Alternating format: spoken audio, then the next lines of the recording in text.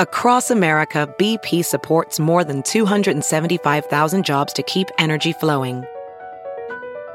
Jobs like building grid-scale solar energy in Ohio and producing gas with fewer operational emissions in Texas. It's and, not or.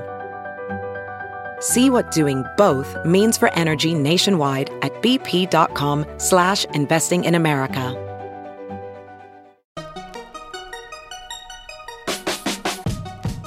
Welcome to the Tech Meme Ride Home for Friday, December 21st, 2018. I'm Brian McCullough. Today, Facebook is developing a crypto coin for WhatsApp. Blind was not quite anonymous enough. Which is the most accurate voice assistant? And, of course, the weekend long read suggestions. Here's what you missed today in the world of tech.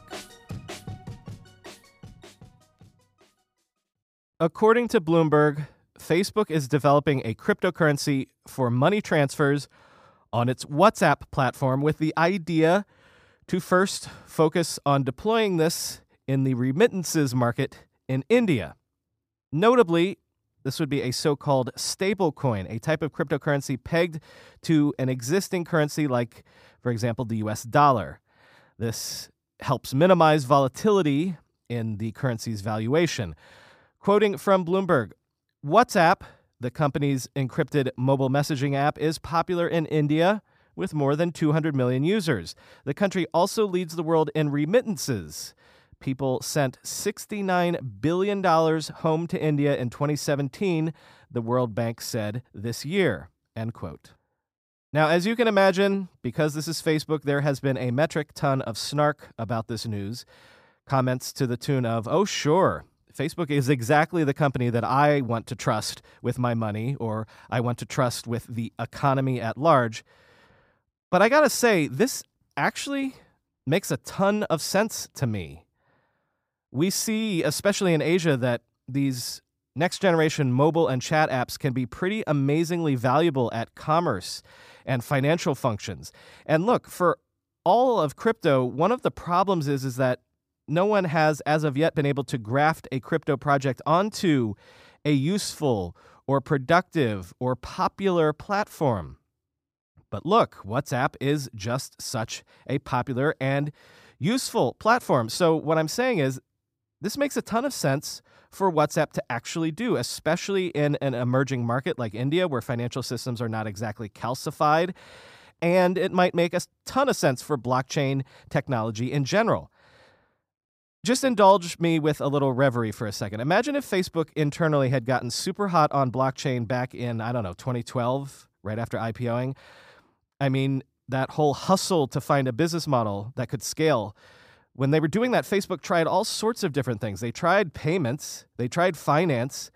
They only settled on ads as the overarching solution, ads and strip mining personal data, because they realized that personal data is the most valuable commodity of the modern era, and they just happen to be sitting on the mother lode of it. But what if they had gotten the blockchain bug back then in 2012, and they hadn't essentially given up on their micropayments and finance efforts in favor of ads?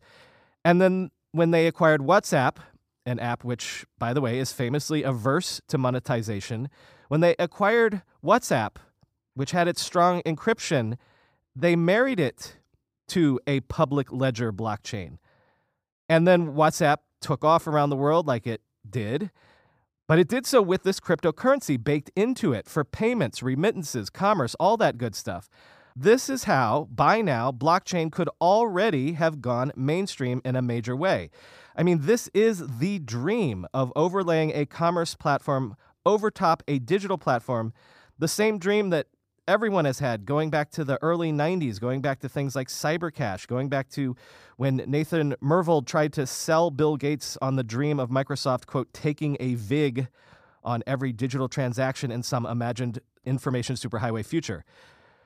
But yes, that little reverie assumes that Facebook could have done all this and avoided doing its usual bumbling, venal, aggressive stuff.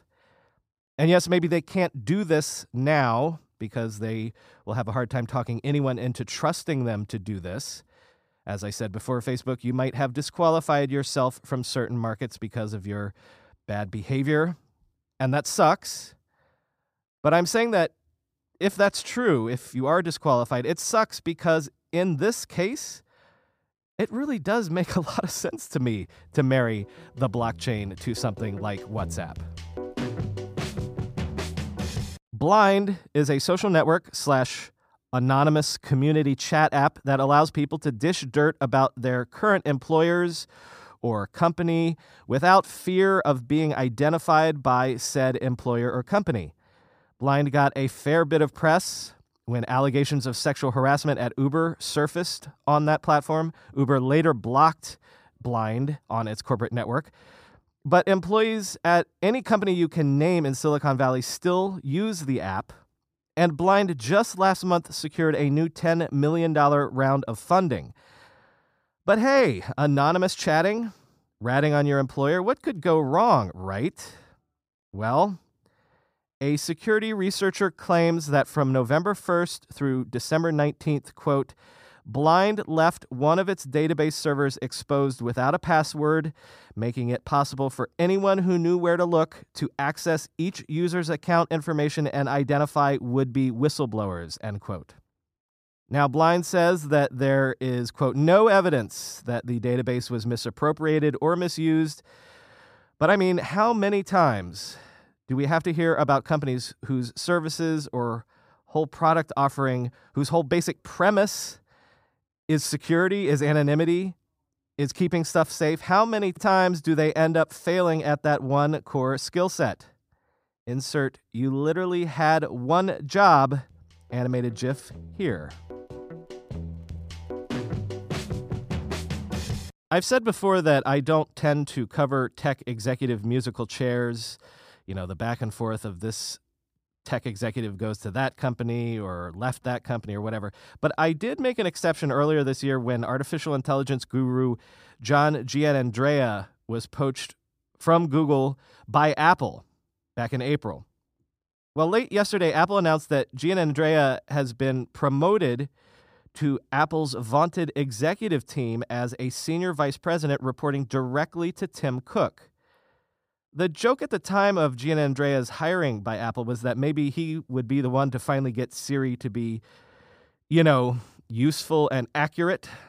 But by now putting all of Apple's efforts in the machine learning and AI space under Giannandrea's portfolio and elevating that portfolio to a lofty height in the Apple org chart, I think we can read the tea leaves pretty confidently to see that Apple thinks that efforts in these areas are likely to become a crucial aspect of Apple's product development going forward for the next several years. Speaking of Siri, Gene Munster and the gang at Loop Ventures ran a test in order to see who was the most accurate among the current crop of voice assistants. They ran all of the big voice assistants through roughly 800 different voice commands, and the winner turned out to be Google Assistant, who answered 88% of the inquiries or commands correctly. And then, for all its negative press about being inaccurate and unreliable, Siri came in second, getting 75% of queries right. Alexa was accurate only 73% of the time, and, surprising to me at least, Cortana had a poor showing, coming in fourth at only 63% accuracy. Loop Ventures tested various types of queries, things like where is the nearest coffee shop, versus asking the device to contact someone, versus asking, to order more paper towels or some sort of commerce request. Quote, Google Home has the edge in 4 out of the 5 categories, but falls short in Siri in the command category. HomePod's lead in this category may come from the fact that the HomePod will pass a full SiriKit request, like those regarding messaging, lists, and basically anything other than music, to the iOS device paired to the speaker. Siri on iPhone has deep integration with email, calendar, messaging, and other areas of focus in our command category. Our question set also contains a fair amount of music-related queries, which HomePod specializes in. The largest disparity exists in the commerce section, which conventional wisdom suggests Alexa would dominate. However, the Google Assistant correctly answers more questions about product information and where to buy certain items, and Google Express is just as capable as Amazon in terms of actually purchasing items or restocking common goods you've bought before, end quote.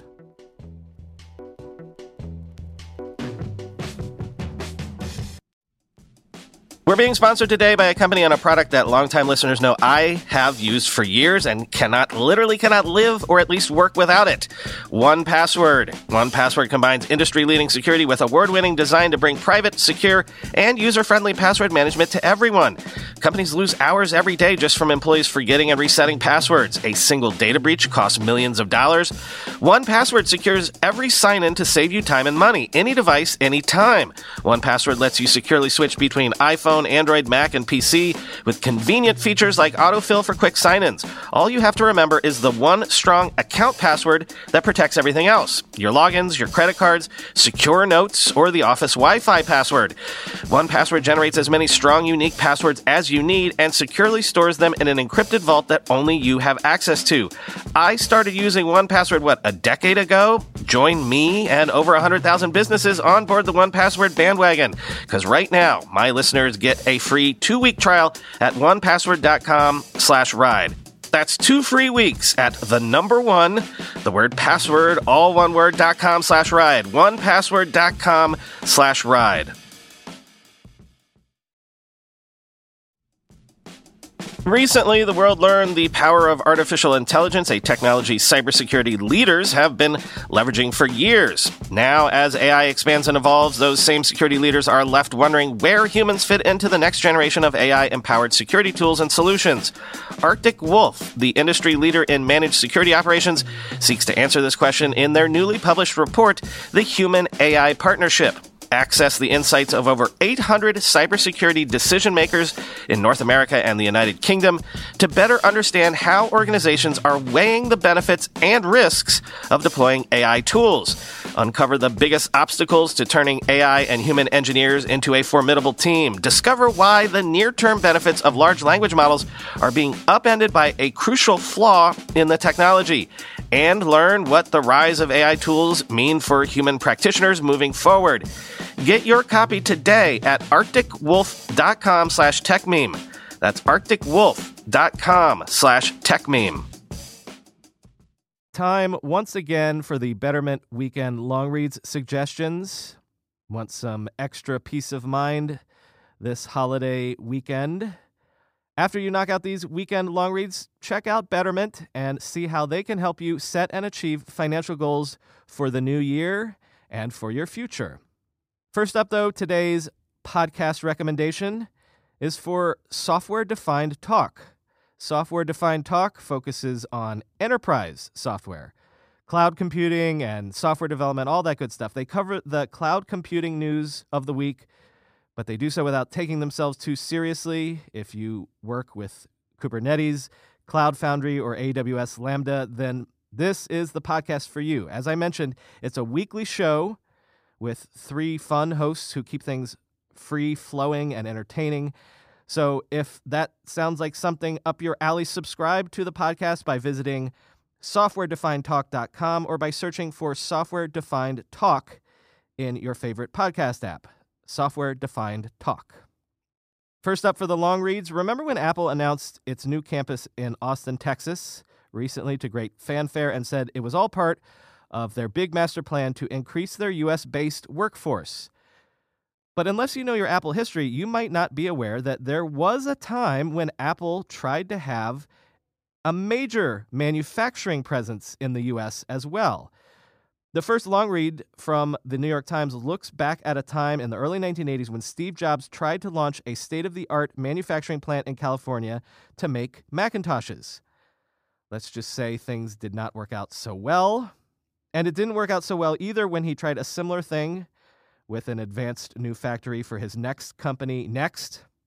And that apparently learned Steve his lesson, because when he returned to Apple in the late 90s, Tim Cook came on to master the art of global supply chains once and for all for Apple, and the rest is history. Quote, "When I started my career, all my flights were to Japan," said Tony Fadell, one of the hardware designers of the iPod and iPhone at Apple. "Then all my flights went Korea, then Taiwan, then China," end quote. So check out that Times piece to remember the bygone dream of domestic tech manufacturing, but then check out the next link from the MIT Technology Review because it almost makes for a perfect complement. This story takes a look at where all of that manufacturing went. Shenzhen in China has flooded the world with cheap gadgets now for the better part of 20 years. However, going forward, it wants to do what Silicon Valley failed to do when it outsourced all of its manufacturing to China. Shenzhen wants to keep manufacturing local, but it wants to also build itself into a global hub for innovation, for entrepreneurship, to rival Silicon Valley itself. In other words, it's tired of just doing the dirty work of manufacturing cheap gadgets. It wants the glamour and riches of developing those gadgets too. Quote, "Instead of just hardware, like hoverboards, it's making sophisticated products that combine hardware with software, just-in-time bookable electric scooters, app-controlled drones, and increasingly artificial intelligence, translation devices, toy robots, semi-autonomous vehicles. Moving beyond its reputation for developing cheap rip-offs of other people's ideas, it's become more of a hub that connects innovation, manufacturing, and knowledge all over the world. This means Shenzhen could become something that Silicon Valley, for all its extraordinary concentration of money and talent, has never quite been. A technology hub with products available for every country and almost any budget. The question is whether it can keep adapting and growing in the face of three combined threats: burgeoning barriers to globalization, an increasingly authoritarian Chinese government, and the cost of its own success," end quote. Next, we talked this week about those flood of IPOs that are expected in the next 6 months. Uber, Slack, Lyft, Airbnb, and now Pinterest. It is expected that together these companies will now publicly be worth considerably north of $100 billion.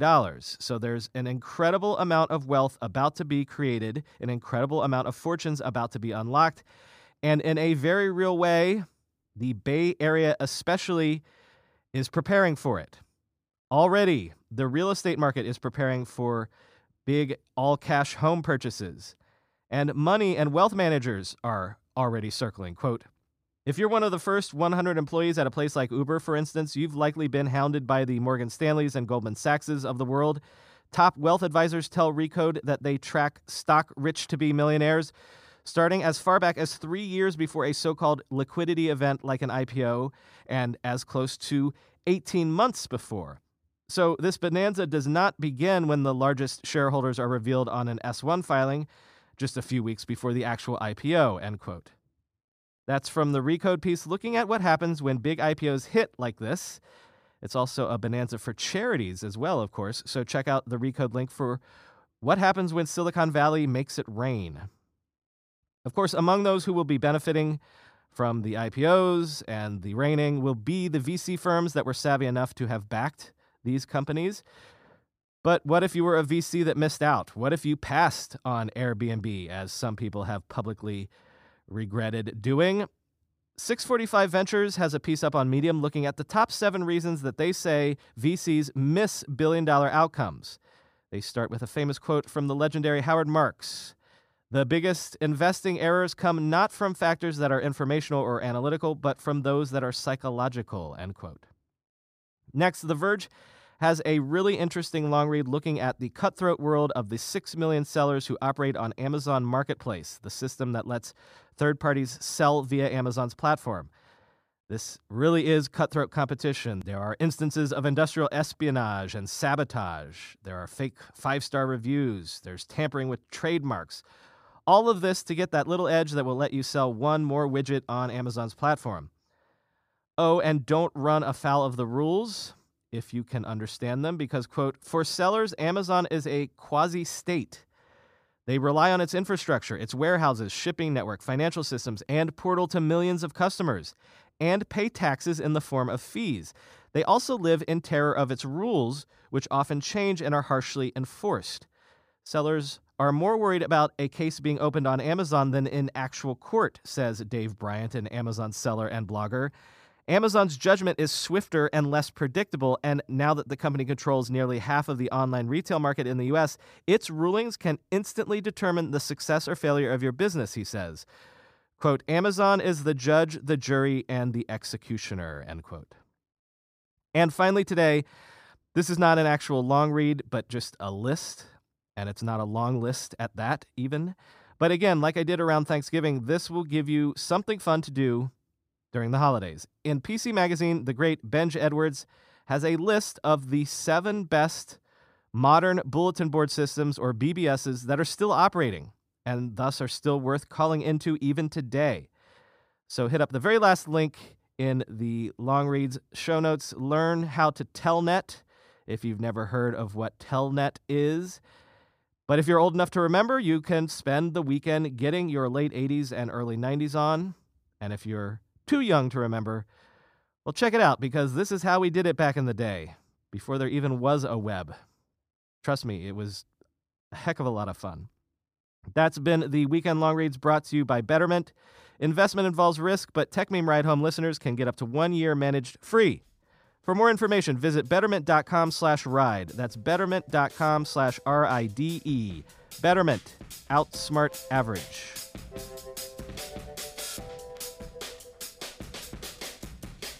Yeah, so if you've been seeing a lot of weirdness in your podcast feed for this show, we are finally in the midst of making that transition to a new podcast host. So that's why old episodes have been popping up and re-downloading and whatnot.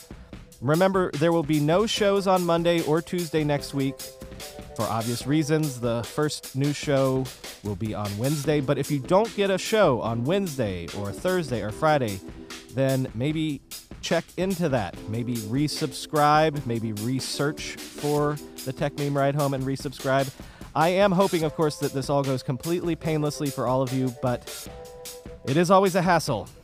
Merry Christmas to those of you who celebrate, and I will talk to you, hopefully, on Wednesday, the 26th, Boxing Day, as the British call it.